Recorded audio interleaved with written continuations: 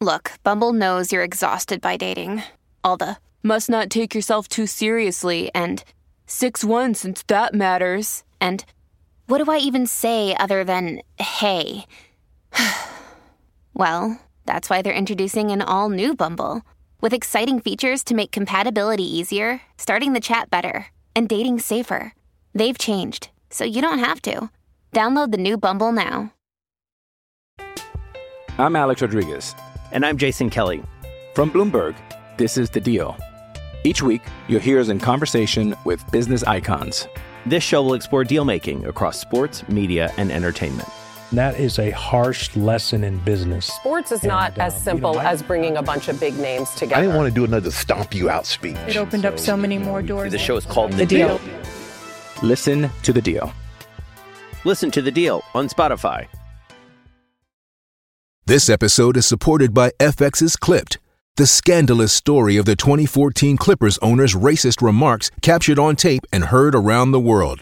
The series charts the tape's impact on a dysfunctional basketball organization striving to win against their reputation as the most cursed team in the league. Starring Lawrence Fishburne, Jackie Weaver, Cleopatra Coleman, and Ed O'Neill. FX's Clipped, streaming June 4th, only on Hulu.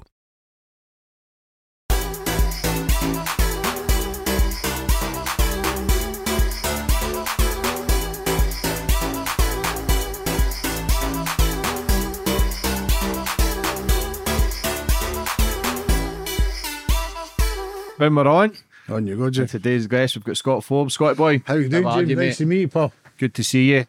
You've just released about A Long Walk to Justice about the Luke Mitchell murder case. Yes. A lot of new evidence in there as well. You've been on this case for the very first day. Luke Mitchell's always pleaded his innocence for the killing of Jodie Jones. Me personally, I believe the kid's innocent as well. I was first brought onto this as well with Joe Steele. Joe Steele served over 20 years in prison. He said to me, actually says it on the podcast, that he believes Luke Mitchell was innocent. At the time, I thought, nah, no chance. I always thought, little weirdo, little beast, little murderer. That's what I genuinely thought at school, and it was all over the papers and news that he was a weirdo. And then he sent his information about it. And the more I looked into it, the more I realised there was no evidence against the kid. He'd passed a lie detector, him and his mum. I know people say, oh, they can be tricked, this and that. But for two people to pass, it's like 4 or 5 million to one. There was no, they were going on about the mum burning the clothes, which there was no DNA of either. We'll get into all this kind of stuff with the case, but there's been a lot of unanswered questions. Like, thankfully now there's a lot more light getting shed to the boy's case. They've done the Channel 5 documentary, exposed it even further. But first and foremost, how are you? I'm very well, James. Aye, very well. Joe Steele, can I give you a mention of Joe? Of course you can. I met Joe in 1993 in Sea Hall in Saughton.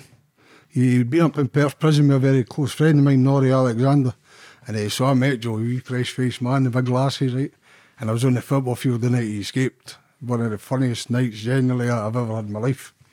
Went back into prison. You can imagine 5 guys escaping through a hole in a fence. And so he gave me the funniest night ever. People online talk about Joe Steele, speaking about Luke Mitchell, and they think Joe Steele is an intellectual.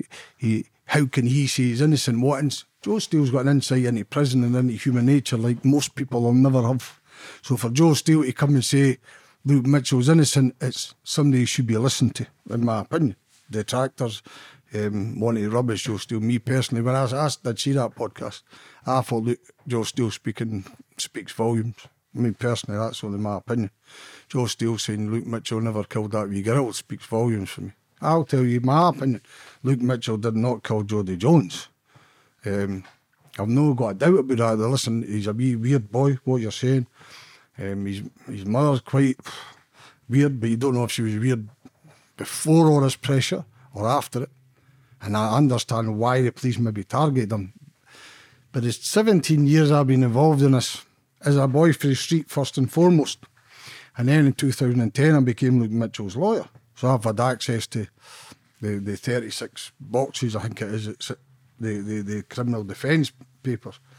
I've never come across one shred of evidence, James, that links Luke Mitchell to the killing of Jodie. Nothing. There's lies get told in the paper, Jane Hamilton especially for the Daily Record, there's a DNA link on her bra, and the Crown had an agreement with the defence that they wouldn't bring the DNA into the court because they were in a relationship, understandably, but that's just lies. They found a DNA piece of hair on a pair of trousers at Luke's dad's house in Livingston, right? But he hadn't been there for, I think, 3 weeks prior to the murder, so that was ruled out. So there was agreement on agreed evidence. Fair play. They found a mixed profile on Jodie's bra, nine markers. Now in the 9 markers, a mixed profile of 9 people with 9 DNA. And they couldn't rule out Luke Mitchell. That's what they told the jury. We cannot rule out Luke Mitchell. But they couldn't rule out Joseph Jones, John Ferris, Gordon Dickey, 2 other suspects. And they couldn't rule out DCI Dobie, the man who led the investigation. So there's no links, forensic links whatsoever to Luke to that murder. And how can that be possible? Yeah, like I say, this could be possibly the biggest miscarriage of justice Scotland's ever seen. Yes. When you talk about Joe Steele, he served over 20 years for a crime he didn't commit. So when men like that talk, he's got inside information and info that you've got to listen. And like I say, it gave me to start looking into it, and then people start realising, wait a minute, is this boy innocent? And look what's happened. But it's not only that, though. If he's innocent, then there's a killer on the loose. Oh, well. Yeah, definitely. People ask me this many times the question. I got a lot of questions fired at me, some of them politely, online. The ones who didn't ask politely, I just tell them, I fight fire with fire. I maybe shouldn't, but I should. And one of the questions I get asked often, if Luke Mitchell isn't the killer, how come nobody's ever been killed since? Well, it was a frenzied attack. It wasn't a serial killer. I've never read any psychological reports that say this person that killed Jodie is a serial killer. They say it's a frenzied attack. Now, we have number 1 suspect in this, James. I'll just say him if you don't mind, right? Everybody that looks at this case, including senior police officers in Channel 5 and lawyers and QCs and forensic pathologists and scientists, they put Jodie's brother as number 1 suspect. They put the boy Mark Kane, who I took to the police, number 2 suspect. Now, Joseph Jones is psychotic. The attack on Jodie was a psychotic, frenzied attack. That's how the police describe it. And he's psychotic. So when people say, why has he never killed again? He's taken antipsychotic drugs. The maximum amount that the law permits he takes. In addition to antipsychotic drugs, he takes sedatives, Valium, Temazepam, whatever, right? On top of all these drugs. So 20 years of taking the drugs calms you, doesn't it? In jail, they used to call it the Legactyl shuffle. Right? When you get a violent man who has episodes, shall we call them, right? They used to give him Legactyl. They used to come into cell 3 days later with a shuffle. Now, I'm not saying this man's like that now, but he's had 20 years of that, right? So that's the reason I give why there's never been another killing the same as Jodie. Well, everybody thinks Luke Mitchell's locked up, and that's why he wasn't a serial killer. The psychology reports into the killing of Jodie tell you it's frenzied, like somebody flipped. And we've got number 1 suspect who flips quite regular. Now, I get no emotional when to see Jodie's injuries, Jake. And I'm not a shy man. I've seen lots of crime in my life and injury. Jodie Jones' injuries are horrific, right? It's no, real horrific. One side of her face is sliced in 2. She's decapitated. She's got wee cuts above her eyes. We believe her wee glasses, like when she's been punched or kicked or whatever, and they've cut her eyes. She's decapitated. The breast is nearly cut off. She's sliced across here, and she got a defensive wound. When she's done that, it looks like she's done that, and it's caught the back here, and it's nearly cut the hand. It looks like a machete attack, like we've all seen recently in papers. And Luke Mitchell's not got a DNA link, a blood. There's no bit of hair. There's no bit of saliva, and it's just the whole thing's just stinks to high heavens, pal. That's the only answer I can give why nobody's ever been killed in the same fashion, because the drugs worked. Do you know, like 20 years of taking the kind of drugs must have an effect. And that's the reason I give back to people who ask me, why is no other person being killed? I say it's because the drugs and the medication worked. In addition, Joseph Jones was paranoid with smoking cannabis. his medical records, and I will show you. I'm going to make you privy. They asked me online, you can't make these things public, as you know. They want me to publish legal papers, and I'm not willing to do that for people online. But before I leave here today, I'll sit you down and I'll show you medical records on my phone. Mm-hmm. And it tells you that he's a paranoid, psychotic, violent man. He gets paranoid when he smokes cannabis, right? On the 3 days before Jodie was murdered, he was smoking bucket bongs for 3 days solid. So he's paranoid. 5 weeks before Jodie was murdered, he was sectioned for beating Jodie, smashing up a house and having a fit. And he beats Jodie and gets sectioned. And they administer him the maximum amount of antipsychotic drugs for 11 days. And then they release him. Now, when they release him, they tell you in his medical records, we don't want him to go back to his home because his mother's psychotic. And his mother permits him to go upstairs and smoke bucket bongs, which makes him paranoid, makes him unwell. And she doesn't force him to take his medication, so therefore he gets violent again. 4 weeks after that, Jodie's murdered in a frenzied episode. And so, what do you say about it? The thing that troubles me with that is he was never ever treated as a suspect. Never once. I don't know, James. He disappeared for 5 days. But see if you're psychotic as well, can you give a valid statement? No, well, listen, he used the Mental Health Act. After Jodie was murdered, that evening, maybe approximately 11:30, the times are minutes out and people pick you up now. So approximately 11:30 at night, he confirms his name and his address and his relationship to Jodie, and then he just disappears off the scene. He's never questioned, he's never spoken, and we believe he went back under the mental health. He had a mental health team. When Luke Mitchell's trial came up on the first call-in, he went under his mental health team again, got excused for court, and then he done it again the second time. So he's never been questioned, he's never been cross-examined, his alibi was never questioned. In 2013, the Scottish Criminal Case Review Commission, they write to Donald Finlay, 5 or 6 days, 7 days after Jodie was killed. Two witnesses come forward and they say a positive identification of Jodie on East Houses Road, followed by a man. They called the man the Stocky Man, right? First, Mitchell man to start off with, and then they called him the Stocky Man, large head, wavy hair, wearing a backpack. Joseph Jones wore a backpack everywhere he went, carrying a large bowie knife. I did that with my hands because he was that paranoid he couldn't leave the house without having a weapon. And so he gets identified. One witness says that's definitely Joseph Jones, and then he gets the wrong person. The person he identifies wasn't in the country. But a woman then watches Jodie's funeral and says, that's the man I seen following Jodie. So she picks Joseph Jones. The last man ever to see Jodie alive is her brother, right? 15 minutes, 10 minutes before the police put the time of the murder. So, in 2013, the Scottish Criminal Case Review Commission write to Donald Finlay. And they asked Donald Finlay, if you had known at the time that Joseph Jones was following Jodie, would you have incriminated him? And Donald Finlay tells him, hindsight's a wonderful thing.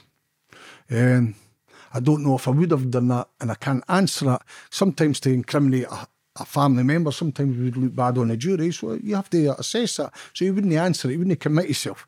But what Donald Finlay didn't know was his medical records. Now, I'm a lawyer, I think I'm well trained and pretty in the know-how. If somebody comes to you and tells you that there's somebody following the girl that's been murdered, who's got a real serious history of violence, real, heavy violence against the mother, he stabbed his mum, he beat his granny, listen, there's reports of him banging his head, ramming the head off your lamppost and blood coming from his eyes, and he's still frenzied in nature. And I knew this, and I had a client getting charged with it, I would have to incriminate that man. But Donald Finlay wasn't aware of medical records. Now, so when Luke Mitchell went to trial, the jury and the public and everybody else weren't aware of the brother. They weren't aware of his medical records. They weren't aware of a man called Mark Kane. And Mark Kane is how I got involved in this case. We went to a college called New Battle Abbey, James. It's remind me open prison. You know, it's a residential college. Adult education is fully all sorts, including myself, by the way. I'm no rubbishing people. I'm putting myself in that category. You know, I've been through a lot of nonsense in my life, and then I go to college to better myself, go to university. But it's an open prison. You lived in a dormitory, a single room, you know, it even looked like an open prison. A boy there, Mark Kane, very, very talented boy, very clever, brilliant musician, but very disturbed.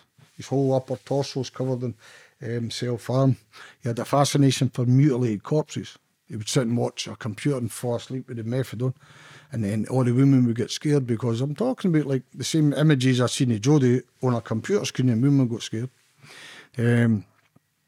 Real disturbed boy, torture, a lifetime of torturing animals, and real like heavy boy. Anyway, he comes to my house the morning after the murder. The police say we're looking for a man who's agitated, wants to leave the local area, and may have visible signs of a struggle.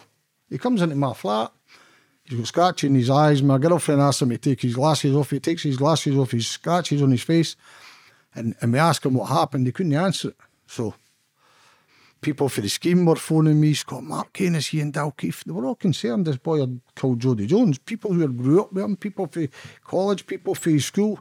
Not just myself, there was people in the college, and me being the firing, for want of a better word. I take him to police.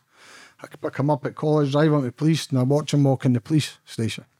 The police on the record mark Mark Kane to be traced and questioned. And do you know when they questioned? After Luke Mitchell was found guilty. And then he's living 200 yards away from the police station. So when Mitchell went into trial, nobody, the jury didn't know about Joseph Jones, his medical records. They didn't know about Mark Kane and his history of violence. They knew nothing. They knew nothing. All they knew is what they had read in the paper. You're a lot younger than me. And then you tell me when you were much younger, how many days did you pick up a paper? Mitchell was a beast. Do you know, within 2 days in the media, police were telling people in the media, no other suspects. We're not looking for anybody else. Trial by media. See this case, is it just, do you think it's been one massive cover-up, or do you think the police have just been so slack and just automatically thought it was Luke Mitchell straight away, so they weren't looking at anybody else? Because if you've got the facts there, and if the brother has got all that shit previous, batting the sister, batting the mother, all the mad stuff, then he's got to be, like you say, he's the number one suspect. So how could it flip so fast? But do you think it's been a total fuck up from the get-go, and the coppers have just been that daft that they've no bothered their ass because they think Luke was guilty? 100%. That's my view. I've got people, intelligent people, educated, professional people, think it's a cover-up, and they're covered up for a police informant. I'll come back to a wee bit. But only my opinion. I didn't want to go down that road, because see, when you go down that road, James, it becomes conspiracy stuff, and people... It's too big a case for a 14-year-old lassie, Fade O'Keefe, to be this bad conspiracy cover-up. 100%. Do you know what I mean? But how could they fuck it up so badly? Oh, James, the whole investigation. Where do they start with this? We'll start at the start. Right, they find Luke Mitchell. Luke Mitchell finds Jodie Jones. His dog goes on the wall and all that.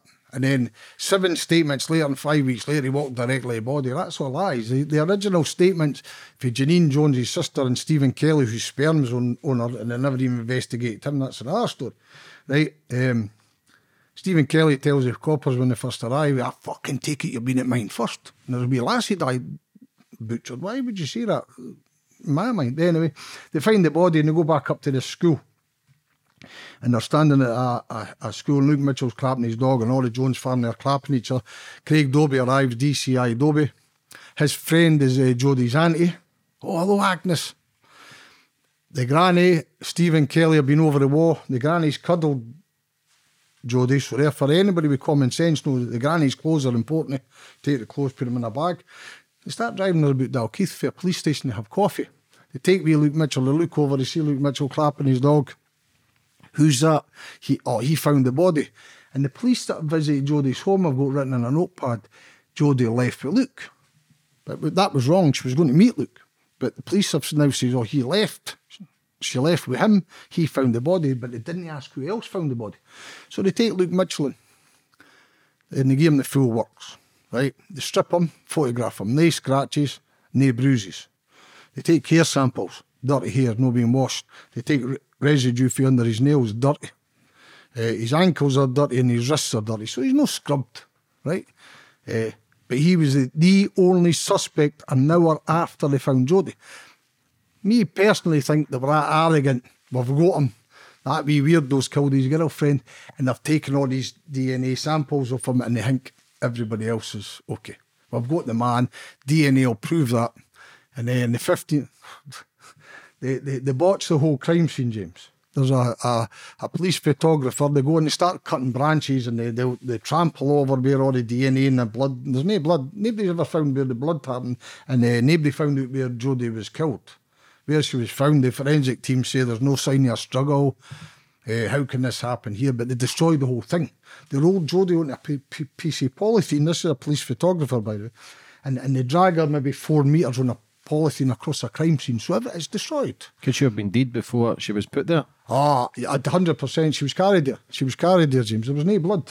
There's no blood. See where Jodie Jones is found. She's lying at a tree. There's no blood. There's no sense of a struggle. Now, it's the ground's soft. It's all leaves.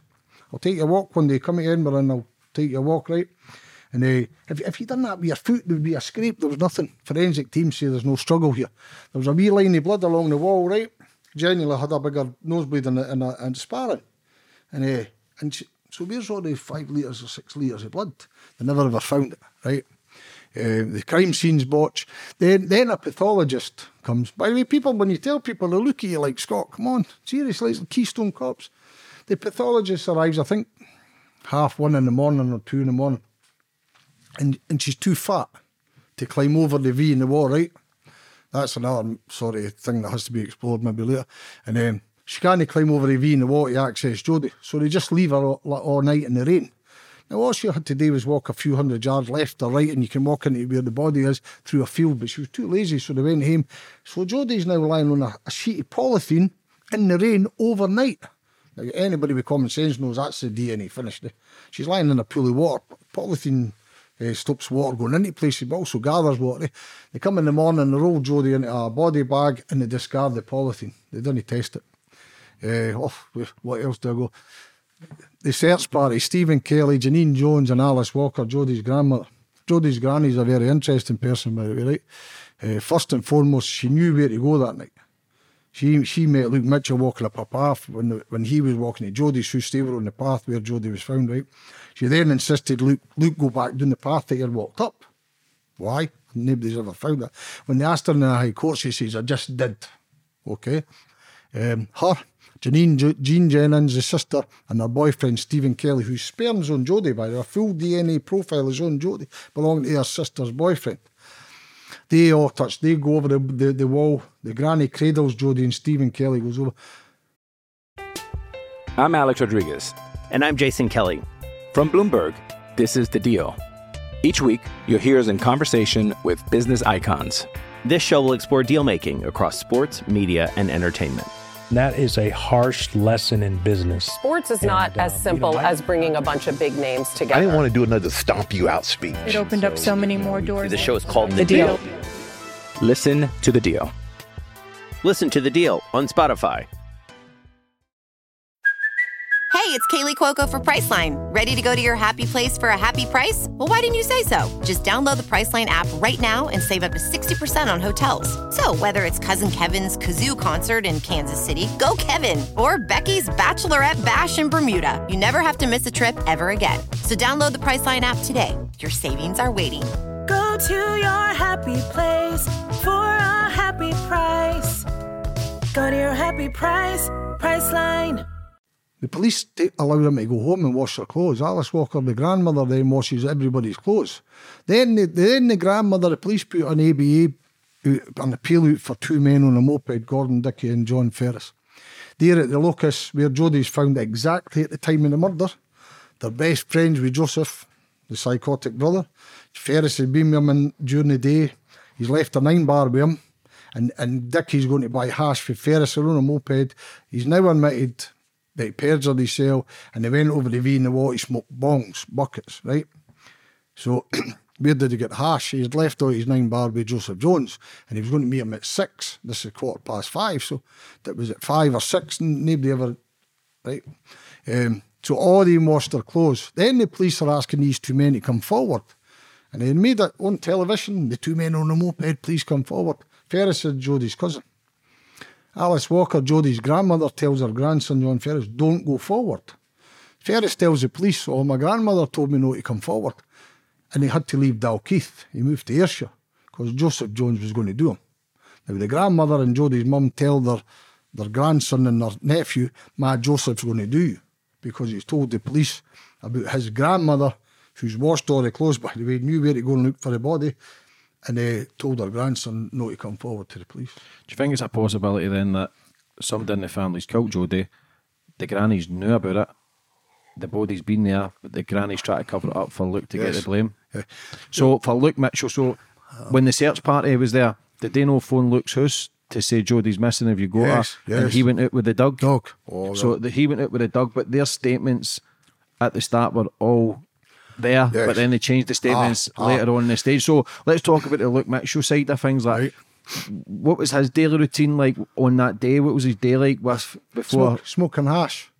Listen, he got, I think, 4:38, if I remember correctly, 4:30. I might get that wrong, and all my trolls will be on me tonight. You're not. Yeah. I think 4:38, the last text message. Well, remind me of phones, that's to meet her at 5. And he's seen sitting at 6, and he goes out playing with his pals, and they say, where's Jodie? And he says, she's not coming. He phones the house and he gets told, Jodie, they've left. They. Now that to me is very important. I believe she left the house that day with her brother. They've left. The stepdad, Alan Owens, told Luke on the phone they've left. So she's no turned up at, I think, 20 to 6. And then 6 o'clock he goes out playing with his pals, and he's sitting smoking hash with his pals in the wood. And he then says he went home like 8:30 at night. I've checked every time, by the way. The police say 5:15 Jodie's murdered. I've looked if he could have done it earlier, James, or later. Do you know, like, doesn't matter. Whatever time I looked at, he just couldn't happen. So he says, this is Luke. Luke Mitchell takes his dog out.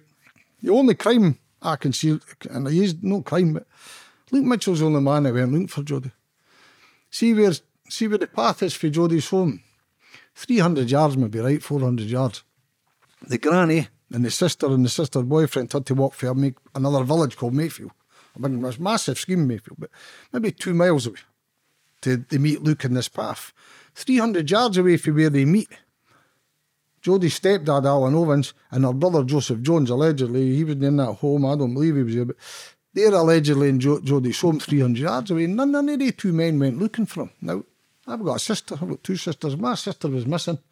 Missing. I use that word. Jodie was regularly out to 1 in the morning, smoking hash and drinking and all that stuff. So he'd be terribly worried at 10:30 at night that your daughter's missing when she's a rebel. I quite like her. She was into hash and had different music, and she stayed out to 1 in the morning and stuff. So 10:30 at night, they were all worried that Jodie's missing.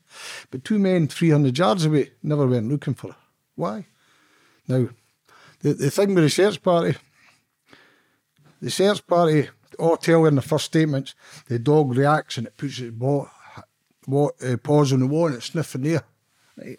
And then 6 statements later, 7 weeks later, when they believe that Mitchell's a killer. Oh no, like Luke Mitchell just walked right to the V and climbed over. The difference in statements, James, like night and day. But by that time they believe Mitchell was a killer. And the police are obviously telling them, listen, your statements aren't helping them, and they changed dramatically.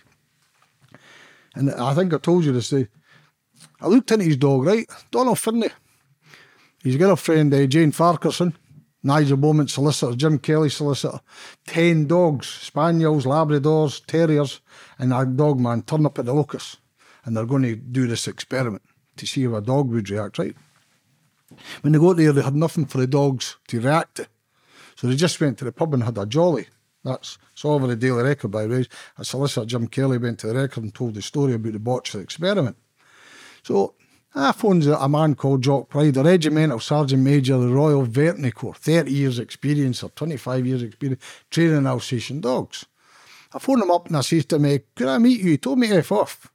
You're a parasitical lawyer. Just a fuck off ass. So I begged him anyway. I meet this man, he was a genius. He was showing me about scent trails and how dogs react. And I says, what's your experience? I was being a wee bit smart.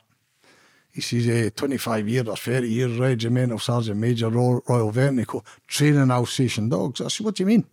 He said, I used to take the litter squad and pick the best for ammunitions and humans, the worst ones for running the fence, no, for protection. And I said, what did you think of me? Exceptional. I said, why wouldn't you called as a witness? He says, you're the lawyer, you tell me. Luke Mitchell's dog. Luke Mitchell's dog, he called her exceptional.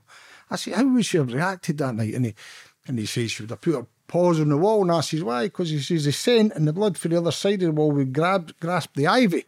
And it would climb up the trees and the ivy, do you know, like it would crawl up. And because the ivy's going over the wall, now he says it would go like that, so the dog would go towards the ivy. Now everyone, Janine Jones, Stephen Kelly and Luke Mitchell all described the dog acting like that. Alice Walker says she couldn't describe it because she was further back, that's a grandmother. Then they all described Luke Mitchell wide-eyed and terrified. And then with 4 statements later, he was cool, he never showed any emotion. The first police on the scene says he was terrified, his legs nearly gave way. And yet 7 statements later, Luke Mitchell was very calm, showed no emotion, and walked right to the V and climbed over and walked right to the body. But you know yourself, you only need 2 statements to say to make anything stick. How long did it take for Luke to get to jail? Was it over a year? Was it near a year, wasn't it? He was 14, so 18 months. Yeah, so it was a long time, so that shows that the lack of evidence was there. So how did they end up getting a conviction of Luke if there was no DNA? Is it only the statements, it's only that family statements that's got him done? Everything is circumstantial. But what about the mob was accused of burning his clothes and what about all that? But there was no DNA found in the burner on the back? James, see the burner? I'm not exaggerating when I tell you I think it's 19 inches by 11, and it's for leaves and twigs, right? Corey Mitchell, I'm just going to say this, I hope I didn't offend her, but Corey Mitchell was a bit of a girl, right? And when I first met her, she was a fine looking woman. Neighbours, there's adjacent gardens, right? The neighbours have been in the back bedroom looking at Corey Mitchell sunbathing, and the wife's not happy. They give a statement. This is how the statement reads. The tarp, that's how they call a woman. A tarp and the tight trousers and the knee-high boots was burning something in a garden the other night. There was a strange smell. So they go into the garden the day forensic searches and they find nothing. Now, how's that possible? You seen a Parker coat and a wee fire like that? There's going to be traces over the trees and the bushes and everything. Nothing. There was clothes getting burnt on the night of the murder. Up in a place called Stone Place in Mayfield, getting burnt by John Ferris, one of the boys at the moped at the wall. His mother and half-sister were reported by several witnesses, several witnesses burning clothes, and the police have got the remains of the burnt clothes in custody and hid it for the defence. And I'll tell you why we found that out soon. The burnt Parker, then we found last week when a police person, I didn't want to say man, I'll get the man into trouble, and he comes to us last week and he tells us the burnt Parker, they had a search warrant for Luke Mitchell's school friend in a place called Woodburn, and a search warrant to go and take his green army Parker and they hide it for the defence. It's sitting in police productions. So the only green Parker I can find in this whole case, there's no traces of anyone ever been burnt. And listen, come on, it's not the easiest thing in the world. There's people in jail because there's a bit of DNA on a zip, and they firebombed the car with gallons of petrol. Corey Mitchell's got no criminal background, near a Luke, and they're burning Parkers, and there's no traces of burning any Parkers. And the only other Parker is number 2 suspect, Mark Kane. Mark Kane wore a Parker, and everybody says he wore a Parker. There isn't a green Parker, James. It's an invention because one witness seen a man on New Battle Road wearing what they think was a long army Parker. They just say Luke Mitchell had a Parker. If it was a shut and closed case, that Luke Mitchell would have been charged within the first week. Do you know what I mean? So it's took him over a year to get. There must have been so much pressure on the coppers to get somebody. And do you think it's a case of getting anybody just to shut the case down? The Scottish Criminal Case Review Commission in their reports acknowledged that Luke Mitchell was the only suspect in this case for an hour in. Think of that. That's a murder of a wee girl, and they've made him a 14-year-old boy the one and only suspect. They send away all the forensics. Me personally, I think they thought, don't worry about this, is easy. They've allowed people to do this, they've destroyed the phones, they've allowed people to wash clays, the crime scene's botched, they've missed witnesses, phones, all the Joneses. Joseph Jones has got a phone that belonged to Jodie. Jodie's got a phone that belongs to Ferris. Ferris has got a phone that belonged to Janine. It's Some have got SIM cards in the package and some have got handsets. Nobody knows whose phones are what. Then they open up data in unsecured room and they lose all the data of phones, apart from the ones that they thought could incriminate Mitchell. In other words, they destroyed it. They destroyed all phone data. I say that on record, through me, Lothian Borders Police, through me. They destroyed every piece of phone record. Then what happens is they wait 15 days when the report comes. The forensic report. And the forensic report comes back and it clears Luke Mitchell. And I use that word, clear Luke Mitchell, because forensics tell you there is no trace for Luke Mitchell to that crime. And I think the police, what can they do for their run? They bring in a woman called Agnes. I'm not even going to try and pronounce her name. Agnes, whatever, Polish, I think. She's Jodie's auntie, right? And Stephen Kelly's got a full DNA profile of sperm. Well, there's a full condom is there, by the way. We'll go back to that. It's bizarre. Right, whose was that? Oh, James Faulkner. Right, so there's a full DNA sperm. So who was the sperm was on Georgie's bra? Is that Georgie's sister's boyfriend? Stephen Kelly. Were they having Bell? Something between nobody them? knows that. They're saying it got transferred in a washing machine. And then I know. But then that's if anybody had DNA or got caught with DNA, they could say it'd been transferred in a washing machine. That's an out for any man that's in the jail the new way. 100%. DNA on them. And do you know who gave Stephen Kelly the excuse? I'm calling it an excuse. The police. Stephen Kelly says, I don't know how much sperm's on her t-shirt. So the police go and tell him, Jodie must have borrowed your girlfriend's t-shirt. But Janine and Jodie stayed 3 miles apart. One stays in Mayfield and one stays there. Jodie's got all her own t-shirts, the same kind of t-shirts in her house and all that. But she borrowed her sister's t-shirt that day that had been washed in a washing machine, but still had a full DNA sperm for Stephen Kelly. Never investigated. He had an alibi, and I use that word very lightly. I was with Janine all day at my dad's, and I never investigated. There was a condom. This is how bad the media is, James, right? And seriously, never my head's twisted. 15 metres from where Jodie's found, there's a condom with a fully fresh semen. Right? Now, Jane Hamilton, I'm naming her because she's the worst. In the Daily Record say the police never found who owned that condom for 3 years. Now, come on, anybody with common sense, if you find a wee girl that's naked and tied up, right, and then she'd been dressed up, but somebody put a wee socks in that back on, I'll tell you about that now, right? It's a sexual, the FBI called it a lust killing. The police says at first somebody who's sexually embarrassed and a frenzied killing. So there's a condom fully fresh semen. Surely, common sense tells you trace who owns that condom. They never traced him. They found him 3 years later when he got charged with another crime and he got his DNA and it came up in the database. So they went and see him, but they never. Do you know what his excuse is for being there? Now he's in there at 9 at night and Jodie's killed at 5 o'clock and Jodie's 15 metres away from him. He says, I went in the woods for a clean wank. Now, come on, you're a man. Have you ever heard of a man walking in the woods, putting on a condom on to have a wank? The story is, my investigation is, he was 19 at the time and he was with a 15-year-old and he didn't want to tell the police. Years later at his work, telling all the lads it was a married woman. But 3 years, they never even tried to trace who the condom was. Now, beside the condom, me and Sandra Lean last year, a year before, we found another hoodie top lying beside the condom. It was never ever DNA tested, just through a production bag. And they left, never tested DNA, nothing. The whole thing is just... But if the body wasn't done there, if it wasn't killed there either, and then it's been took there, then it's possible that the condom was just there, whether it was with somebody or whether he was having a wank in the woods, like, or whether he was having a wank or the body. So how many people, in your own opinion, do you think was involved in the murder? I think one man killed her. This is only my opinion. I think one man killed her and 2 men went to meet their pal that day and they were just too late. And then they got the killer away in a moped and the other one escaped through the woods. And then the father, a man called David Dickey, he's a hash dealer. He was a hash dealer, right? He'll be 60 odds now. He'll be 70. I interviewed him as a solicitor. He asked me in the field to finish the interview.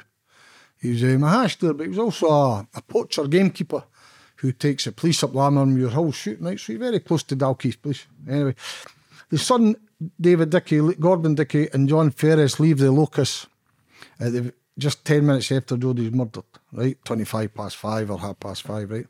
And they drive up the path and they go directly to Dickie's house. Dickie Senior, the father, leaves the house and he walks directly to the body. They all say Luke Mitchell walked directly to the body. This man walked directly to a body diagonally across a ploughed field. Now, anybody else, there's paths everywhere, but he walked across a ploughed field right over the V in the wall with 9 working spaniel dogs, and he says they never indicated to a body lying 19 metres away. James, I grew up with working dogs. That's just not true.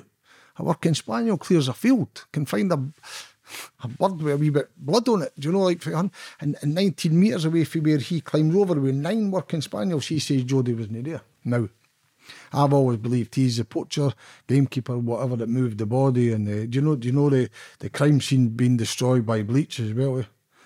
How do you think they moved the body through the motorbikes? No, I think the man that Dickie carried it. Jodie's covered in wee white hairs we believe to be dog hair, and I think it come from him. This is so there's been more than one involved? I believe Ferris, Dickie, Joseph Jones, and I believe Dickie Senior. I think they were involved, and I think others in the family knew, but I think they 4 are the prime 4. But it doesn't take a genius to kind of work it all out once you've got all the statements and everybody's background checks. Like, the police would do all that anyway. James, but they must have if they just got it so fucking wrong that they've just targeted that poor boy. That's what they've done. And that's they just try to do whatever to get him, because listen, if you've got 7, 8, 9, 10 statements going against this one guy, he's a weirdo, he's fucking has affairs with his mum's a nutcase, that the mum, because was she no charged as well, Corinne, at one point? Oh, they charged her and Shane Mitchell, the brother. Shane's disappeared, by the way, and they all asked online, why is the brother no involved? I didn't blame the brother, because they've destroyed, look what they've done to him. The poor mum Corinne as well, they smashed all her caravans, they burnt everything down. Like, she was living in fucking basically homeless in a cold shelter for... The last of that, listen, I've not seen her for a few years. She phones me from time to time, right? And I didn't like getting involved with them, because see, when you get emotionally attached, Jim, you make mistakes. Yeah. So how, for people watching now, how should they believe you or take your opinion as gospel? Because you're a lawyer and a legal detective, you have been on the case from day one, but for other people who ask the questions, like, why should they believe what you're saying? I haven't got a motive, James. What's my motive? I've never heard a penny. They accuse you online. You're lying in your pockets writing a book. Anybody's ever wrote a book tells you there isn't any money in that. And I'll tell you what we're doing with this. I told you this. I've got a man that gave me £10,000 to write that book. No personally gave me £10,000, but put £10,000 in a ring-fenced account for anybody, Joseph Jones, Gordon Dickie, John Ferris, or David Dickie, take a lie detector. A polygraph test. I'll pay for all the expenses, bring Terry Mullins up, and the man is willing to pay that. So the first 10,000 that comes for that book has to go back to that man. So they accuse you of lying in your pockets. I've not got a motive in this case, James. So Terry Mullins, the polygraph expert, Terry Mullins is a good friend of mine now. Yes. But with the polygraph expert, Luke passed the test and his mum passed the test. Like, 2 people to pass that test, like I say, is millions to one. That they're not fucking SAS agents, they're not trained soldiers where they can fake these tests. Like, when they 2 passed the test, I didn't know they passed the test. So when I looked into it, I realised, wait a minute, is there possible that this kid can be innocent? A 14-year-old boy who served life in prison, who could get out if he admitted his guilt, which he still doesn't, which takes a lot of bottle as well. But when they passed the polygraph test, like, how was the uproar then when both passed? Well, people started listening. I was his lawyer at the time. I'm not, that's a boss, by the way. And it was the first time ever I'd done in Scotland. We done Luke and his mum, and we done a female prisoner, Carla Nigo, and but no with Terry Mullins. It was done with somebody else, and it wasn't. Terry Mullins is the best. He's the best in Britain. In my opinion, the best. And I've done work with Terry outside of that, and he's a man of integrity. You couldn't go to Terry Mullins and buy him. Yeah. He's worked for the biggest names he's spot all right. over Europe. And the last time I seen Luke Mitchell was in Shorts Prison.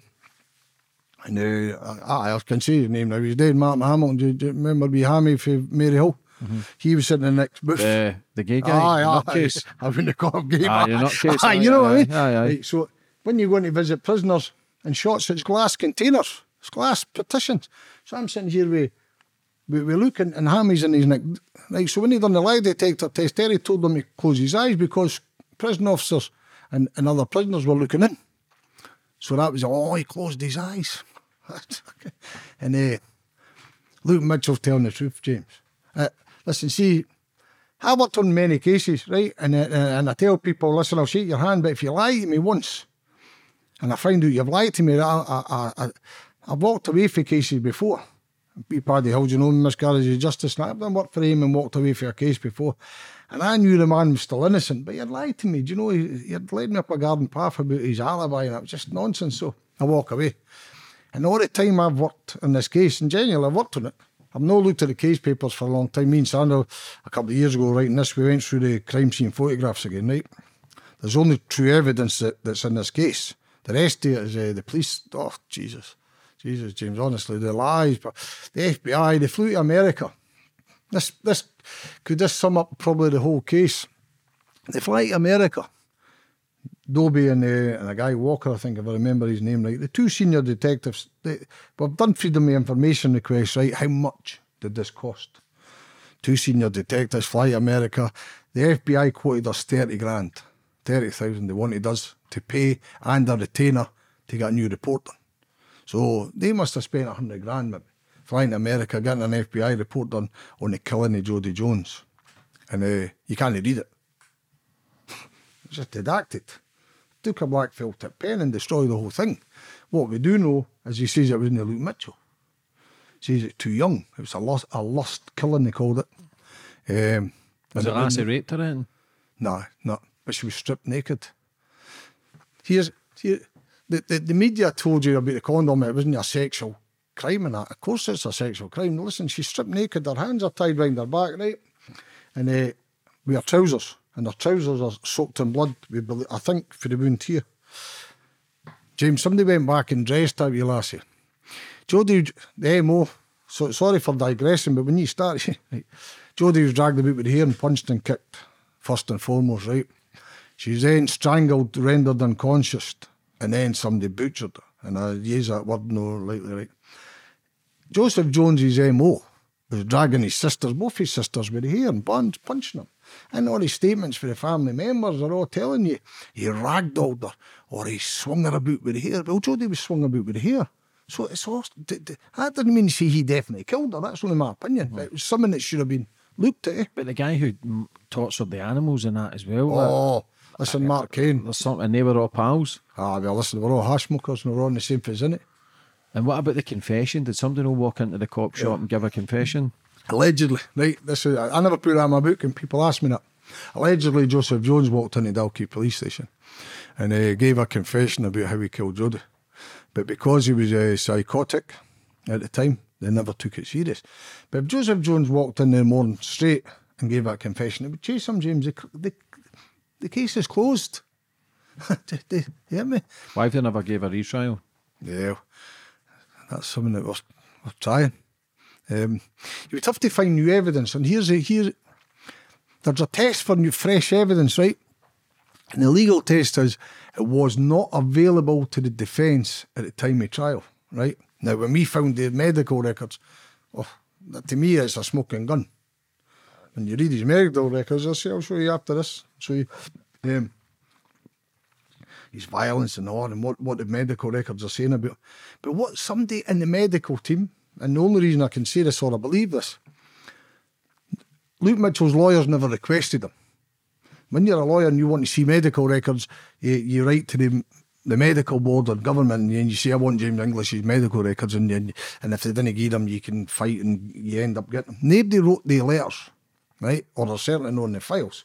But somebody sent medical records to Luke Mitchell's lawyers. Now, the reason we know that is because they're in the photocopies, they're originals. Now, who's got access to the original? I think somebody in that medical team have realised, wait a minute here, you have to really know about this. And what Luke Mitchell's lawyer did is opened up the envelope, seen whose medical records are, put them back in the envelope without reading them, and threw them away at the bottom of the box. And it's like 10 years later, we're reading medical records. What's that? It's Joseph medical records. And you start reading them further and you think, what? But you can't then go back and say this is fresh evidence because they were available at the time of the trial. Mm-hmm. The only thing is, but somebody must have stopped that evidence for appearing. Like, who would do that? Luke Mitchell's lawyers. Why? I don't know. My laziness. Because Turnbull was on for the... Turnbull was the deputy, advocate deputy. And he's one of the top boys in Scotland. Oh, he's ruthless with sentencing. He was ruthless as a... Listen, I'll just say this on record because I haven't nothing to lose anymore. Lady Scott, Maggie Scott QC. Now, Lady Scott was Luke Mitchell's QC at the time. The last time we put in an application to the Scots Criminal Case Review Commission. By the way, they tell you the people are independent, James. That's not true. They're the Crown. And I'll tell you why you now, right? She wanted to overturn every conviction that Turnbull ever had because she disagreed with his methods, right? Luke Mitchell and Al McGrackie are two of his most famous. They're the worst two miscarriages of justice in Scottish legal history. Joe Steele and Tommy Campbell are up there, but Lockerbie's the biggest and Luke Mitchell's a wee 14-year-old boy, which makes it probably the worst. She wanted to overturn both the convictions. She was a lawyer for Luke and for Al McGrackie. She's now Lady Scott. Once you're Lady Scott, you thereafter can't get involved and try to overturn convictions. Mm-hmm. Whether that's all people, conspiracy. No, conspiracy is just fact. About 10, 12 weeks ago, I got a phone call for a police person. Come and have a look, Scott. And then he tells us, Channel 5 aired that programme. The first thing they done, started destroying all the evidence. I said, what? Nah, you've been serious? And he said, nah, deadly. Serious crime squad based in Livingston. Got all the productions signed off for the Crown. Coincidentally, the Lord Advocate's married to Alan Turnbull. The Crown signed off all the productions and all the evidence in the Luke Mitchell trial. And the serious crime squad for Livingston drive to Fetties and picked them up in a van and started destroying them. So we now have a QC, Roddy Dunlop. It's the first time I've told anybody his name. Roddy Dunlop was willing to represent Luke Mitchell pro bono if we couldn't get legal aid. We got legal aid. And he writes to the Crown and he asks them, is this true? Have you been destroying evidence? And they says yes. Why? Only the police. The Crown are admitting that they've gave it to the police to destroy. And in the last paragraph, roughly word for word, is there, please don't give us a guarantee that you'll not raise litigation against us. Imagine it was all a cover-up. Imagine the coppers did know for the start. Instead of it being a fuck-up, imagine they just try to cover it up. But again, if this is one of the biggest miscarriages of justice in Scotland, imagine how many others have been fucking through in jail. Because I've interviewed many of them. People served 20 odd years for crimes they didn't commit. That shit goes on relentlessly. Not all coppers are bad. It's like anything. There's good and bad, and there's some decent coppers. Like I've interviewed a few, and they're sound, man. But there's some fucking ruthless bastards who would do anything to try and get top of the ladder. And whether that's throwing a 14-year-old under the bus is a different story. Do you know Craig Dobie retired after, right? Craig Dobie was a drug squad officer in Leaf in the city first, right? Dalkeith's a different ballgame. Sounds like a fucking zoo. I grew up there. It's rough. No disrespect to anybody. 100%. Listen, sound wild. There's jokes. There's jokes here that like, you have to be married to your cousin to get a house here and all, right? And the guy John Ferris, one of the moped boys, that's what they call him, the moped boys at the V. He's allegedly got a daughter to his half sister. And on the night of the murder, his half-sister and his mother are burning clothes. Oh, right. So the policeman, sorry for digress. That's all right. The policeman comes to me all these weeks ago and he tells us about the destruction of evidence. So we write to the Crown. The Crown come back and say, yes, definitely, the police have been doing that and they'll stop. So now we've asked, what have he's destroyed and what have he's got left? Now, scrapings for underneath Jodie's nails. We think they're destroyed, but they were there, they've been hidden for us, right? A green Parker coat taken under a search warrant, hidden for the defence. Craig Dobie told the High Court there was no search warrants apart from Mitchell and his family. That in itself tells you something. They never searched anybody's house apart from Luke, his dad's and his mum's business. But that's a lie. They went to Luke Mitchell's pal and took a green Parker. And it gets worse. Jodie's psychological reports. Nobody had ever seen them or ever heard them, but police have got them in productions but hid them. And the man's telling me different stories, you know. And he says, just for you, Scott. I said, aye, what is it? When I took Mark Kane to the police, James, at the time, 2003, this is 20 years ago, I was a different man. I'd been in prison and all that, served 5 years, and you know, and talking to the police was some of my pals still didn't agree with it. You know, irrespective if it's a wee girl or no, right? I done what I done, and I'm all right with it. When I took Mark Kane to the police, I had discussions with Mark Kane, and I said to Mark, fuck, it looks bad. And he says, you know, worse. I said, what? I wrote essays. I said, what do you mean you wrote essays, Mark? He said, I wrote essays about killing a woman in the woods. I said, oh, for fuck. This is me and him walking. And I says, are you having a laugh? And he says, no, Scott, I wrote essays about killing a woman in the woods. This is looking bad. The boy couldn't remember where he was when he did the murder. He's got scratches, he's fully Valium, methadone, speed, lager, and smoking hash. And he's generally a weird boy. I quite fond of him. He's a very intelligent lad as well, but he was weird. And he's telling me about his essays. I was thinking, what? The police go into the appeal court, and they tell the appeal court, no such essays exist. Forbes is a liar. I'm like, what? The copper says to me 10 weeks ago, there's your essays here, pal. 20 years later. But can you get easily discredited because you've been in the jail? Aye. Listen, do you know what it says? Me and him are going to... I tell him to play along, we were going to get 50 grand. Can you get 50 quid for a story, right? He gave a statement saying, that has never been said, James. There's no money ever been mentioned. I never done nothing, do nothing for money. Anybody that knows me tells you, when I was young, I was rash, but never for money. I'm not saying I never got money, but we never did the thing, right? So they discredited me. He's an ex-con, and he's this and he's that. And the essays don't exist. Well, 10 weeks ago, these essays have been missing since 2005, no? There's a man showing me the 2 essays. And the name of them is called No Remorse. And it's about a junkie killing a woman in the woods. Hidden for the defence. Hidden for the defence. But it's still hard to pinpoint why all that shit would be hidden. Like, what's the purpose of it? I just think they made that much of a mess. That's that. Listen, there's other people. There's people. What did they have against Luke to get a conviction? Because you must have something. Purely circumstantial. He's weird. Missing knives. He had a fascination for knives, James. And I've made a mistake. Listen, I was going to bring it today for you. Luke Mitchell had what they called a missing knife. That's another thing that the policeman showed me. There's no missing knife. Got there, it's there. They took swabs off it. There's another missing knife found in a skip. There's that much. A man phoned me when I'm writing that book. He says, Scott, are you ever aware of a big Bowie knife that was found? I said, no, where? And where Jodie's murdered, half a mile away probably, there's garages, James, right? But you could drive up and down this road and you would never know these garages existed unless you knew they were there, right? The man, anyway, they're all them farm workshops, spray shops, mechanics, and they were all into stock car racing. Joseph Jones, Ferris, Luke Mitchell's brother, a whole lot of them used these garages. This mechanic finds a Bowie knife inside the skip with the tip missing. He says a couple of... Anyway, I didn't put in the book because I couldn't get corroborated. But he describes the Bowie knife brilliant to me. Quite a similar description to what people told me Joseph carried in his backpack. That might be a different... There's hundreds of Bowie knives, right? But then... so I couldn't get corroboration. I phone up a man and the man says to me, no, Scott, it wasn't a big Bowie knife, it was a stupid wee yellow handled thing. I says, what do you mean? He said, well, my son, 14, found it with him.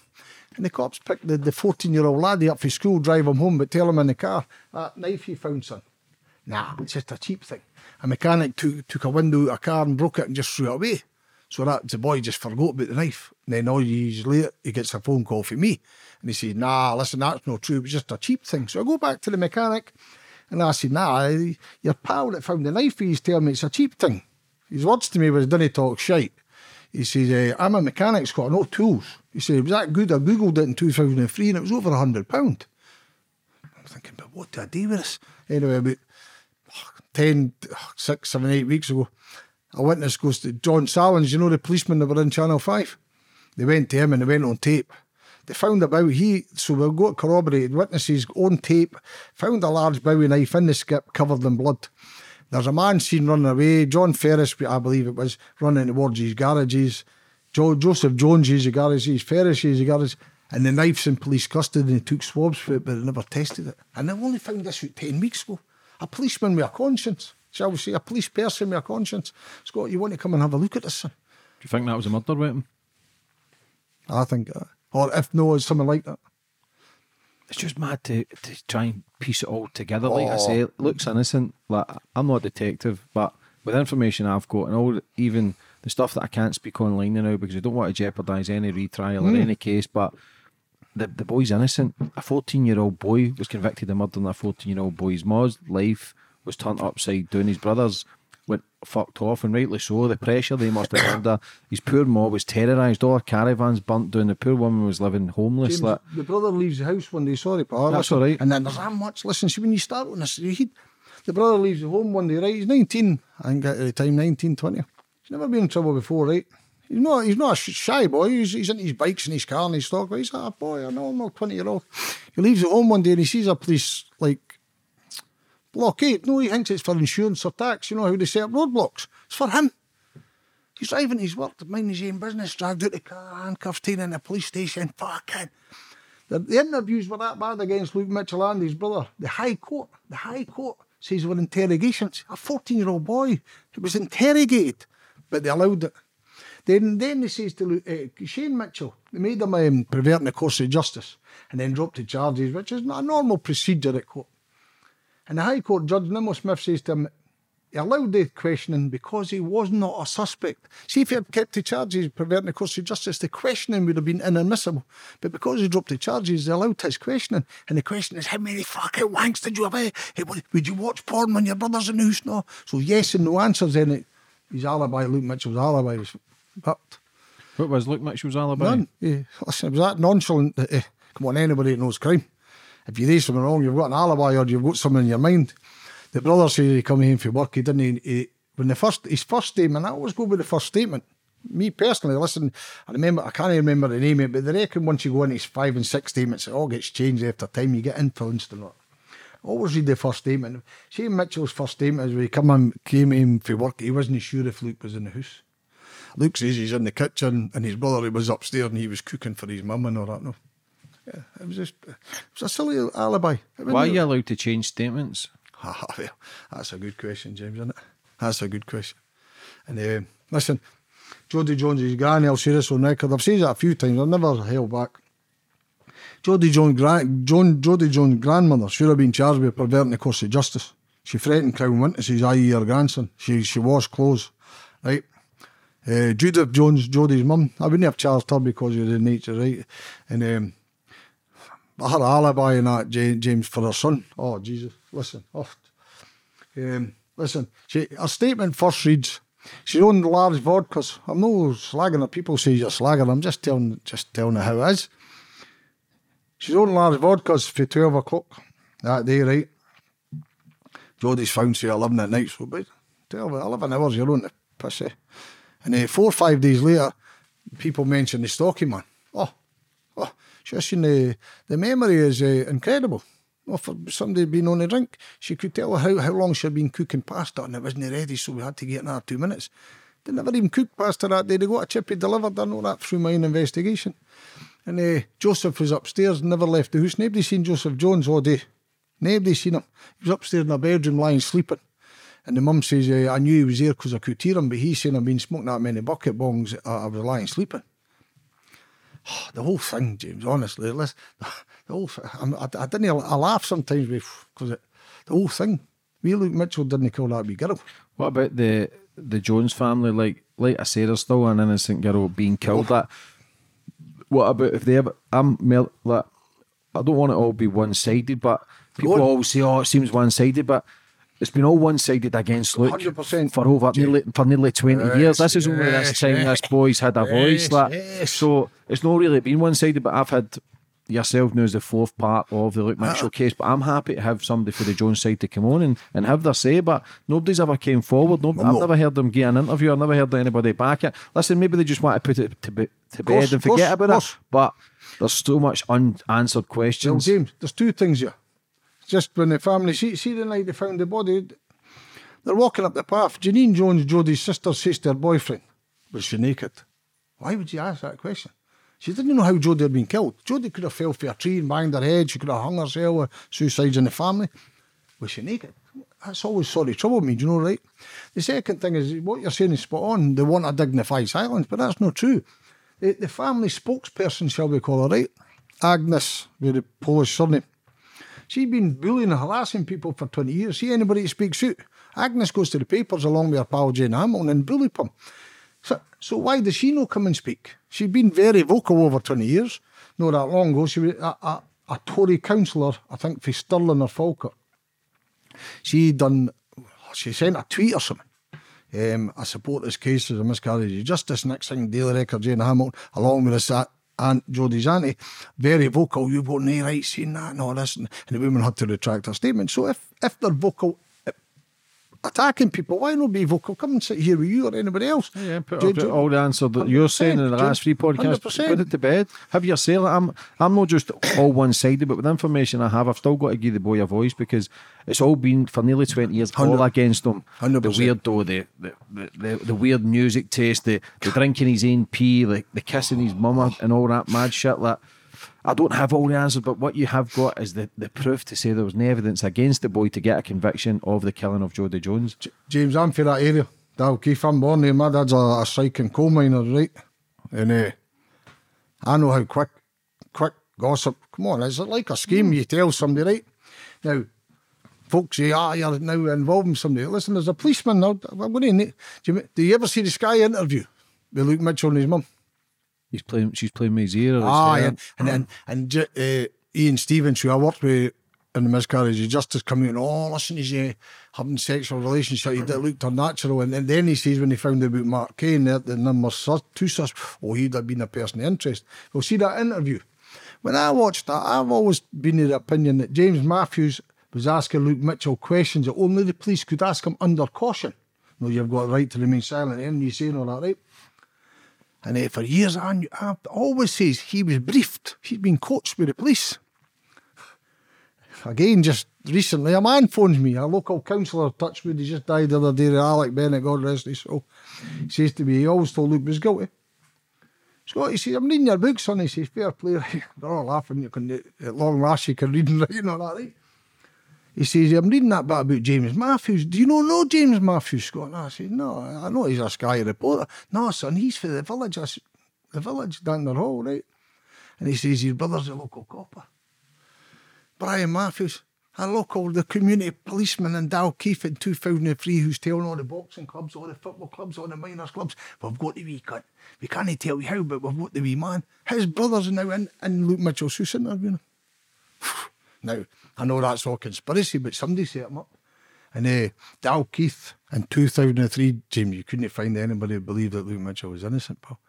Because the rumour mill and listen, see Dalkeith, it's like 10 mining villages. Nobody thought he was innocent. Nobody, pal. Let's be honest, listen, nobody thought even that. the guy I didn't think it. When Joe Steele said it to me, I thought, fuck's sake, Joe, you're crazy. But and then you wait up and go, wait a minute, Joe Steele wouldn't say that without some credibility, and then you look into it and he was right. Like I say, I'm not a detective, but with information that I have, that boy there's nothing to point him at being there on that night or killing that young girl. See, the mirror, I'll tell and you. It's mad to think. It's 14, fucking mad. 14. And like you say, there's an innocent lassie being killed. God rest her soul. Do you know what I mean? But in that family, like we don't have everything here to say, right, it was this person, that person. We can only give our own opinion. You've came here today and just been blatantly open and honest, which is, I think, is only the right thing as well today. James, my motivation is, my very first day was the wee lassie's murder day. Everybody in that area wants to help you. I mean, it's no a bank robbery or somebody gets shot or whatever. It's a wee lassie, man. I've got my daughter's the same age, 14. I went to my dad, by the way. See, when I wanted to start talking to you, I went to my dad and a boozer and asked him. And he says, he knows me, eh? And I said, Dad, I'm not listening, but... And he says, shout louder, son. And I went to my wee lassie, when she's 32 now. And 14, the same age as Jodie, in the same kind of schools. I've got a wee grandson in the same school now as where Jodie and I went to. And I went to my daughter, and my daughter told me, Dad, shout. And listen, my only motivation for the day one was Jodie Jones, right? I've never made a penny for this case. I've read in line, I've like my pocket, I'm not rich man anyway. And I've read in line, that's cost me fortunes. Travelling back and forward here, there, never. I've been in Dalkeith 1,000 times for where I stayed to meet people and this.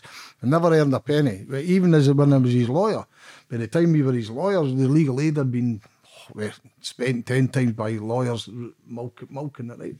And my motivation for day one was to be Jodie Jones. Still remains that, although, listen, the family hate me, and rightly so. I didn't blame them, and I don't blame the Jones family for pointing a finger at me and calling me a whatever. I didn't mind that, because what I'm saying is, if they were saying that about me, but I can't shut up for what I've seen. And this isn't just, I've not just read crime files. I've been in Dalkeith 16 years.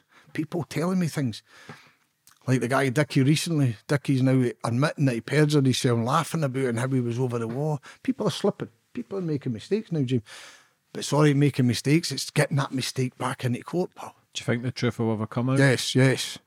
And I'm like, I believe so. And I think it's,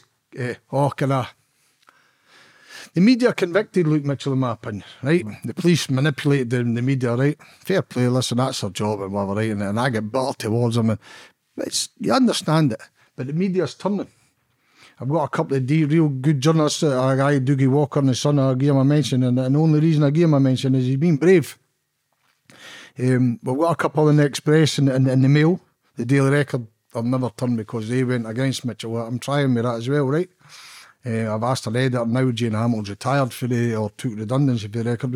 We're trying with the Record, look, please come and speak to us. Take a walk. Do you know, if you're ever in the end, we're coming, I'll take you a walk and I'll show you.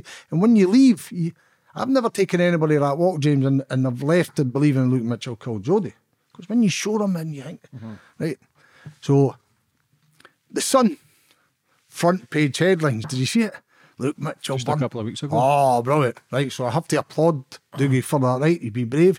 Most other journalists, Luke Mitchell, he come forward and say, okay, I'll do that. So if you can turn the Daily Record and the Sun, we're halfway there. That's my opinion. Just shows you how powerful the media is, though. Definitely. Do you know what I mean? 100%. Like, what's your whole rundown on it, Scott, for day one to now? I think the murder's horrific, James, right? It's not a serial killer and it's not a cold-hearted or calculated. It's a frenzied thing, right? The wee socks. Just quickly, Jodie Jones is dragged about with hair, right? And she dragged along the ground. And then the reason we know this, she's got mud in her socks, right? And her socks have come off. And somebody's put the socks back on, but they put them on inside out. So the mud's in the inside of the sock. So we know the socks have come off and somebody put them back on. Who dressed her again? Somebody would care. I've asked psychologists just who would do this. Somebody that cared for her would do it. She'd been lying naked and somebody's picked up the socks and put them back on, right? That was never investigated. Me personally, I think the police made that much of a hash of it. They destroyed the crime scene. The whole crime scene is botched, for want of a better word. They allowed witnesses to wash their clothes. The witnesses did disappear. They got lazy. They got arrogant. We've got our man, and when they come back, no forensic links to Luke Mitchell. I think they just kept targeting him. I think they invented stuff and bullied people. Listen, I've got young kids, 14 and 15, at the time trying to stick up for Luke, and they were bullied. Intimidated by police. Yeah, fucking. And some now who spoke against Luke are now having counselling because they believe Luke Mitchell killed her. Everybody in 2003 believed Mitchell, even his wee school pals, 14-year-old lassies, saying he's a fucking animal and we don't like him, and they say things against him. They're now grown women, with their own minds, and they're sitting in the house at night crying, thinking, what did I do to my friend? Because they were intimidated and bullied by the police. Everybody that spoke out, everybody I've spoken to in all these years, anybody that spoke out or anybody come forward with any evidence that was not fitting the police narrative were either ignored, bullied or smeared. And I just think people say they were crooked. I just think after the forensics cleared, look, I think they just targeted them, James. Well, I was one of the first for many years to come forward and shed light on it and say it was innocent, and it was 90% hate. It was 90% people try to cancel me, people try to stop me, and now it's 90% for it. Cancelled. You're going to get a phone call. But I'm not even going to mention name because I know that you had a tiff. There's another podcaster down south, Chelmley, involved. Right? He interviewed me, and I thought it was all right. It wasn't him that done it. He's psychic and all that. No, I've done a few now. I never planned to do this. And when I wrote that, I thought, look, I've never been in the limelight. I'm no camera in that. But now I'm getting used to it. I feel all right with it, right? Yeah. Jane Hamilton cancelled me for that, no? Phoned them up and then what was his words? She reached out to me and withdrew offline, but other people just stuck on other places. So they've tried to cancel me for 15 years, Paul. They've smeared me, and I still get threats. Do you know, like, you have to be careful, Scott. Do you know, like, what happens if your door goes in one morning and you find someone in the... Listen, if that happens, so what, James? I'm not bothered. Can happen to anybody. Of course. But if there's an innocent kid there and there's fresh information and there's more stuff coming out, then you've got to do the right thing. You've got to do what your soul tells you. James, that's the right thing. Fuck everybody else. Well, listen. But I'm happy to sit with close for anybody. I'll shy away from nobody. I'm happy to sit for it. And this is just like I say, information that I'm not a lawyer, I'm not a detective. You're a lawyer, you're a legal detective. Do you know, listen, that's the big question. How you know in the law society? See all your cancelling culture. You never became a solicitor. You never went to university. Listen, just you get it all. Paddy Hill, miscarriage of justice. When I leave for the day, I think I'm going to go pop in and see him. I'll take you in and introduce you in that right for there. They call me their best investigator I've ever had. Right, tramping about a drum chapel at night with my briefcase. You know, like into a case, a terrible case and all that. Right, and a case that Tommy Campbell brought to us many years ago. A guy was in shorts painted to sell green on New Year's Day or Paddy's Day or something. Tommy Campbell got in touch and says, "This man is innocent, you know, would you look at?" And I looked at the case, 2 cases for him, and I'm decent what I do, James. I'm fair street. I'm no hiding. I've done a 5. I was in List school at 13 and all that, and first time I was in Peel Glen and at 14, right? So I'm not daft. I'm not a fool, you know. And 7 years at uni, 4 years post-grad law, and I'm not I'd probably look at things a wee bit different for other lawyers, and that, which is all right, okay. And Streetwise. Well, what is your qualification, Scott, for people watching? My qualification, I've got a bachelor's honours degree in philosophy and history, and I've got an LLB that I've done in postgrad, and I've got a legal practice diploma in postgrad as well. 4-year postgrad law and a 4-year undergrad with history and philosophy. Do you think Luke Mitchell will ever get out? Do you know what I think? Hope I'm wrong, James, but here's what I think's going to happen. I think the police have destroyed that much evidence, right? And when the Crown come back, we're waiting on this now. The Crown will come back and they're going to tell us what they've destroyed. And I think when they tell us what they've destroyed, it'll breach his Article 6, his right to an appeal. So they'll allow him out on that ground. And that way it saves them from investigating that there is no crime. That's what I think's going to happen. Do you think he'll ever admit his guilt to just try and get out? No, or do you think he's came too far? No. Listen, I've heard, I read a statement earlier, you know, like when he was in Pullman, me shot and his soup and me pissed in his soup and that. Okay, I've seen all that. But imagine even going on record when you're a grown man talking like that. But okay. I got told he confessed when he was in a digger in Pullman, right? And the people that I heard were there. You would confess, because if you didn't confess, you were getting sliced. So I heard all this, and I heard it for years, and I've mentioned it as people spoke to me. I've heard this in Pullman, that he'd done this and he'd done this. I went to men that we both know that were in Pullman and told me, that's nonsense, I never heard that. And they thought he was a beast. But other people tell me, Scott, I was in here and we gave him a hard time, but some of the people who gave him a hard time in Pullman now are very supportive. And they're laddies for that area. They've done 5 and 6s when they were young laddies in Pullman. They're now very, very supportive. You can see why he get terrorised, because if I was in the jail and he was there, you're going to terrorise him because you think it's true. By the way, James, you know you boy. No, I know. Oh, he's not sick. Yeah. And the big senior laddie Jordan that done the pod, he was in he told me, Scott, he fought back. But you can understand why people were terrorising him. Definitely. Like I say, when Joe said to me, I thought, nah, he can't be. Like, in my mind, he was always guilty. It was all over the papers and news, and especially being so close to home. Like, you don't forget these things. Like, how do you, when you wrote the book, like, has this been fact checked? Has this been checked? Yeah. Listen. I'll just tell you right off. There's one thing in there that's... Where can people get it, Scott? Amazon. Mm-hmm. Listen, fact check. I mean, Sandra Lean's encyclopedia, Luke Mitchell. Listen, I've worked with Sandra since too. So everything's above board, it's all fact check. Everything. There's two things in there that make me laugh, can I show you? Of course. The Bible, I'm not a biblical person, but there's the time is coming when everything that is covered up will be revealed. And all that is secret will be made known to all. Luke 22, right? And a wee verse by Burns at the back. The only person that's scared of the truth is Amy wouldn't. Right. There's one thing in here they keep pulling me for, James. Jodie Jones, Jodie's dad committed suicide when he was 15, right? When she was 9, and then the brother was 15. They say that's when the brother went off the rails. And in statements, and I'm not going to say whose because I have to cover myself here, because in statements, the mother included, but other people's statements, Jodie walked in a bad party, a swingers party one night, and grabbed a bottle of vodka and run out the house, run out the living room, and it caused scenes in the house, and that led to the father's suicide. People are saying, didn't he talk shite? Jodie wasn't in the country, the grandmother had a baby. That's not true. I've based everything on here on factual evidence. So if I've told a lie, or people say I'm told a lie in there, it's because somebody's told a lie in their statements. And everything I've read in there comes from Ori Jones' family statements, Luke's statements, Luke's mother's statements, Luke's brother's statements, and police statements. Everything that's in there is factual. Now, they got checked and peer checked. Sanderleen is my reference. If I wanted to know something about, listen, I've got a different take on this with Sandra. Sanderleen's a campaigner and been campaigning brilliantly. She's kept us in the public for years. I've just come out and says it. They've been dicing about for years, no wanting to name this person and name that person. I've just come out and says it. And I didn't mean to offend, but okay, listen, sometimes you have to offend. I come to the conclusion one day, Jane, when I started writing this, I didn't even want to write in the format I wrote it. But the more I looked, I'm thinking, that's a wee boy.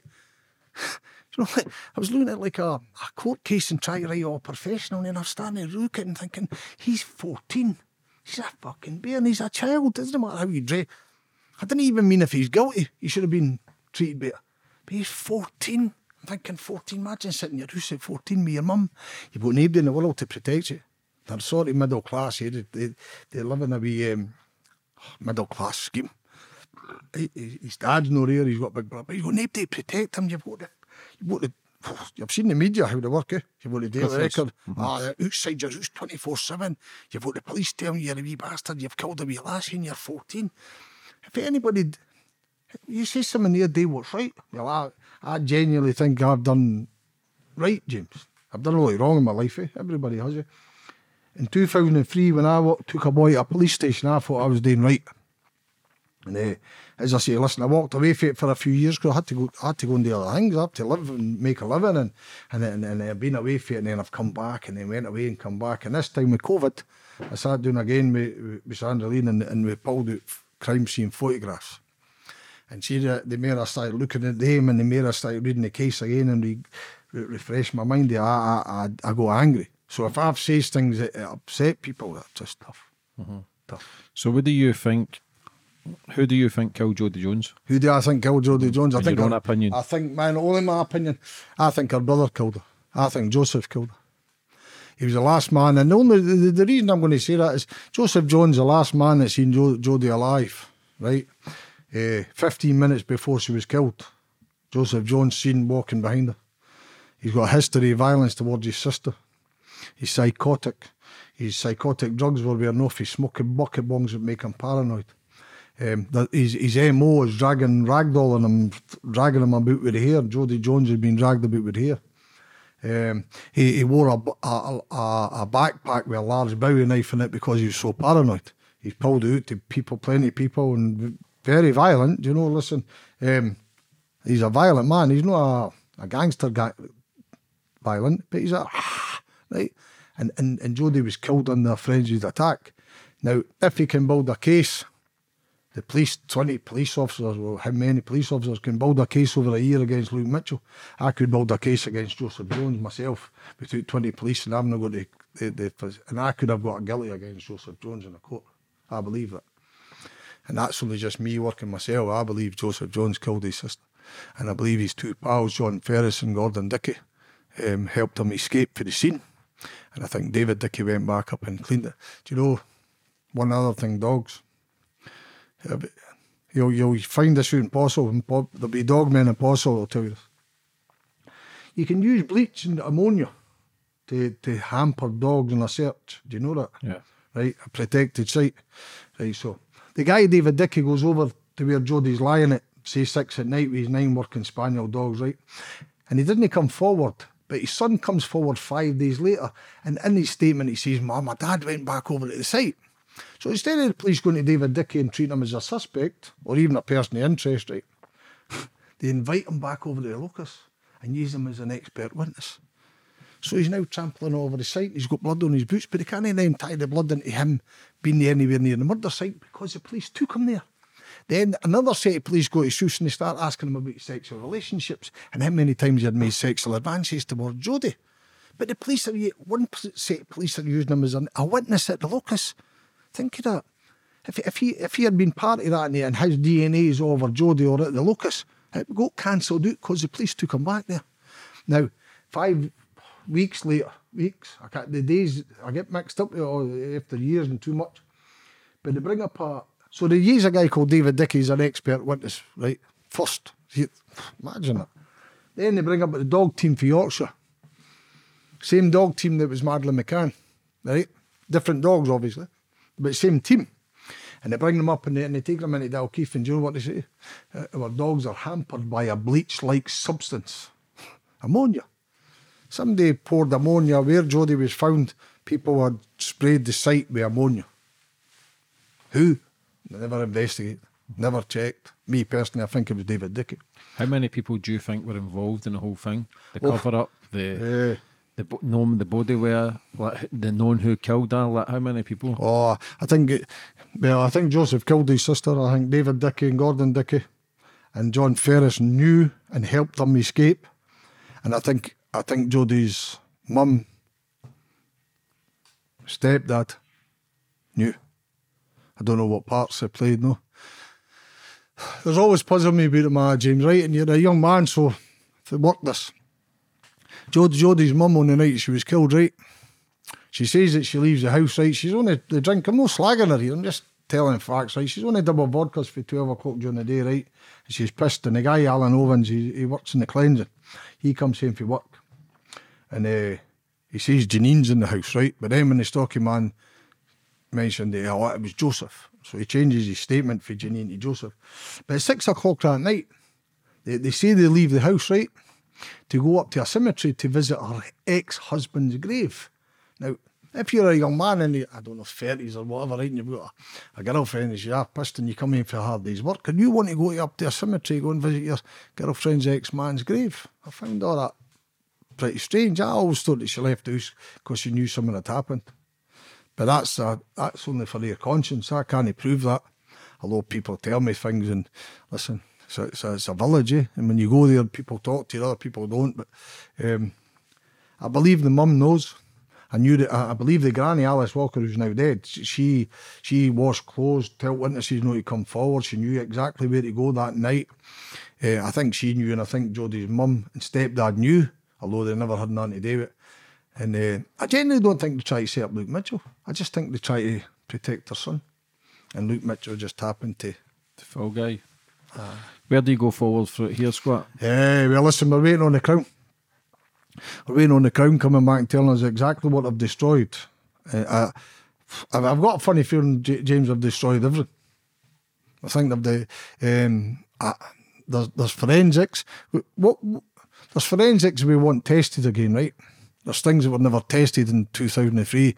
The Commission tested their trousers again, I think, 2013. Our trousers on the zip and that, they tried and they couldn't find nothing else, right? But Alan Jameson of the Forensic Institute in Glasgow, he's always maintained that he would like to test other things in the case. So if they've not destroyed certain things, we would like to get access to them. I believe now we will get access to them because the Crown are now in a weak position because they've admitted that they've destroyed evidence. And try again. Try forensically, James, to re-examine us. Or, I don't want to get a Galway, but we're putting pressure on people.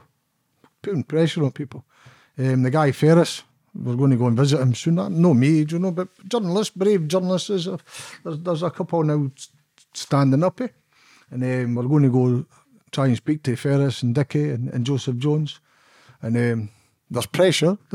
I know people tell me they're saying things now and they're getting Me People personally, get nervous. People get nervous, and it only takes one person to be living with all that guilt and regret to have a breakdown and go, do you know what? This is the truth. Because somebody knows it. Listen, they're decent guys. See, how do you see this without being 20-year-old? Your pal's done something real raj. 20, I would have probably tried to get my pal away. It's your best pal, man, and he's come with a problem and says, can you help me? You're always going to back him up. Obviously, if you go to this scene and you think, shit, man, what have I done? But you're already there. Once and that's you the take scary that one thing. step, James, once you take that step to get my way. And if this guy is as crazy as you say, you don't know if he's threatening people as well. Do you know what I mean? Oh, they're scared to go and help them. Oh, they're scared of him. Listen, the guy John Ferris moved away to Ayrshire. He come back and he was in Mayfield and drove up the pavement with a car trying to run him over. He's a violent man, you know. Do you ever worry that somebody could try and take you out? Listen, that's part of the game, isn't it? Because of the names you're mentioning, kind of just. Listen. Over the years, James, I've been in 5 years now. I met more dangerous men than him. I'm not saying he's not dangerous. Well, listen, if you can do that to his sister and I know he's district violent, I suppose. Okay. Listen, that has to happen. I wouldn't worry. I didn't even know worried. Can I tell you something, James? I'm actually proud, pal. I've done a lot of things in my life that you're ashamed of, you know, no shame. That's everybody has. Of course, but there's certain things I've done that I was quite proud of. Do you know, when I got older, walked in my lazy at myself and all that, right? But this, I'm genuinely proud of myself, pal. When I stood up in 2003, nobody was, you know, like everybody, Mitchell and all that, I thought, this is just not right. But in 2003, I was an ex-con. I'm uneducated, so it was easy to say, oh, he's fucking daft and this and that.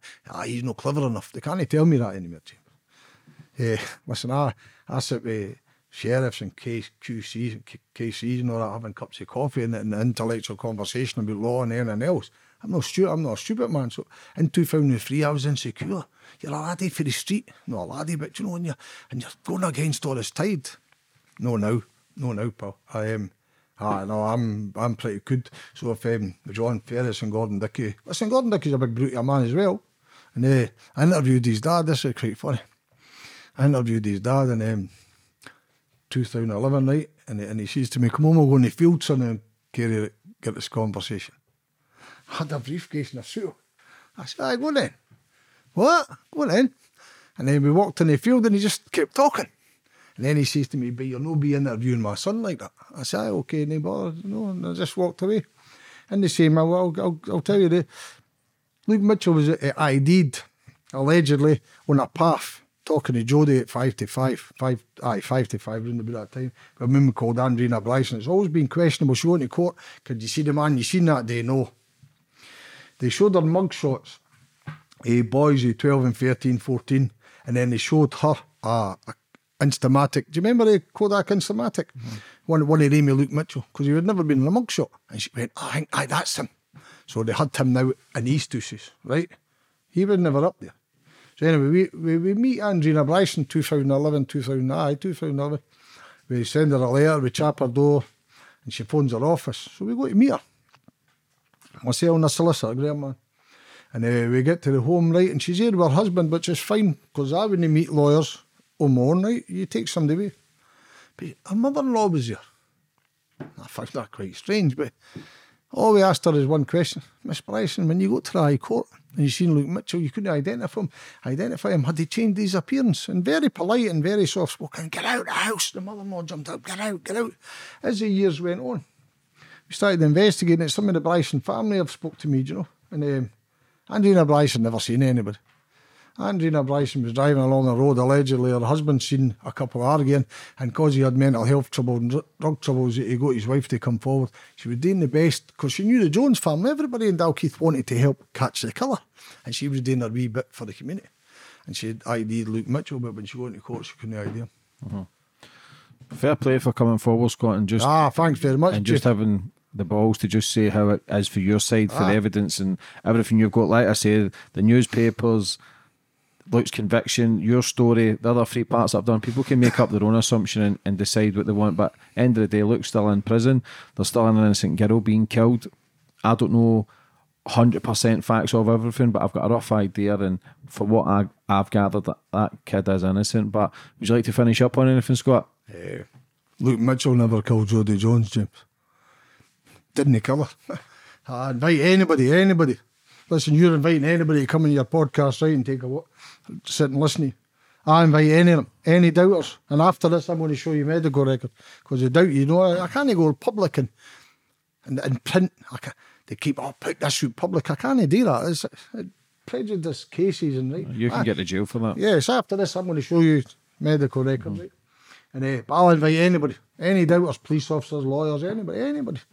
Come and walk with me, and I'll take them and show them a walk. And at the end of that walk, you tell me that Luke Mitchell killed Jodie Jones. You'll not be able to do it. Could Luke have had any involvement in this case?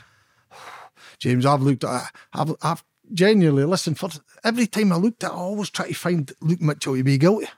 Does that make sense? Listen, I had to go away for a few years and different things and work on that other thing and always come back to it.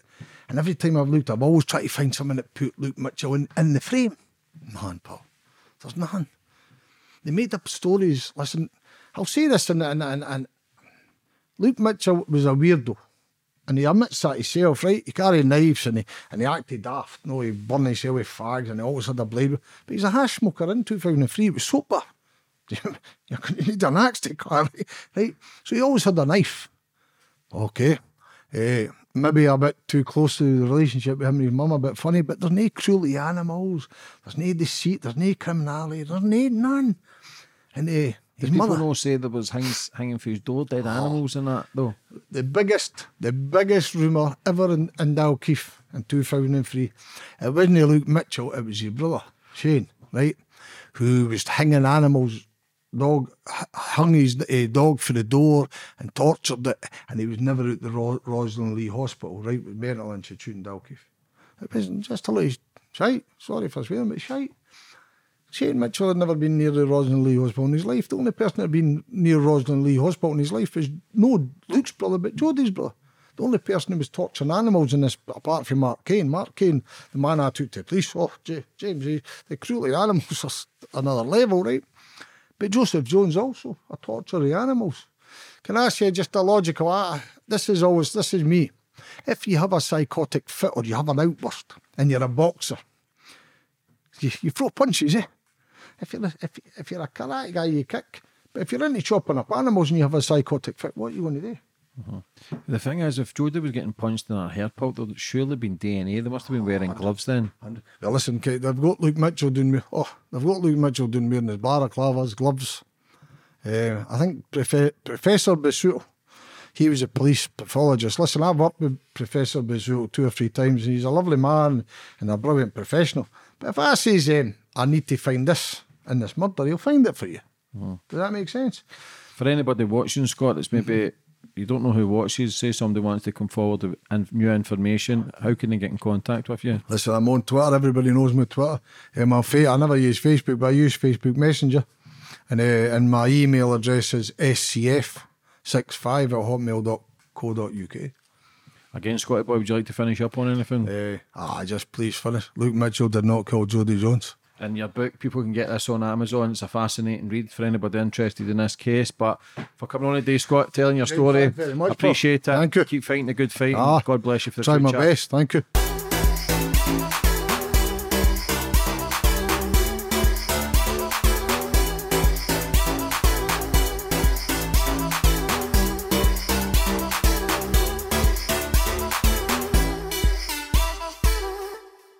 Sports Social Podcast Network.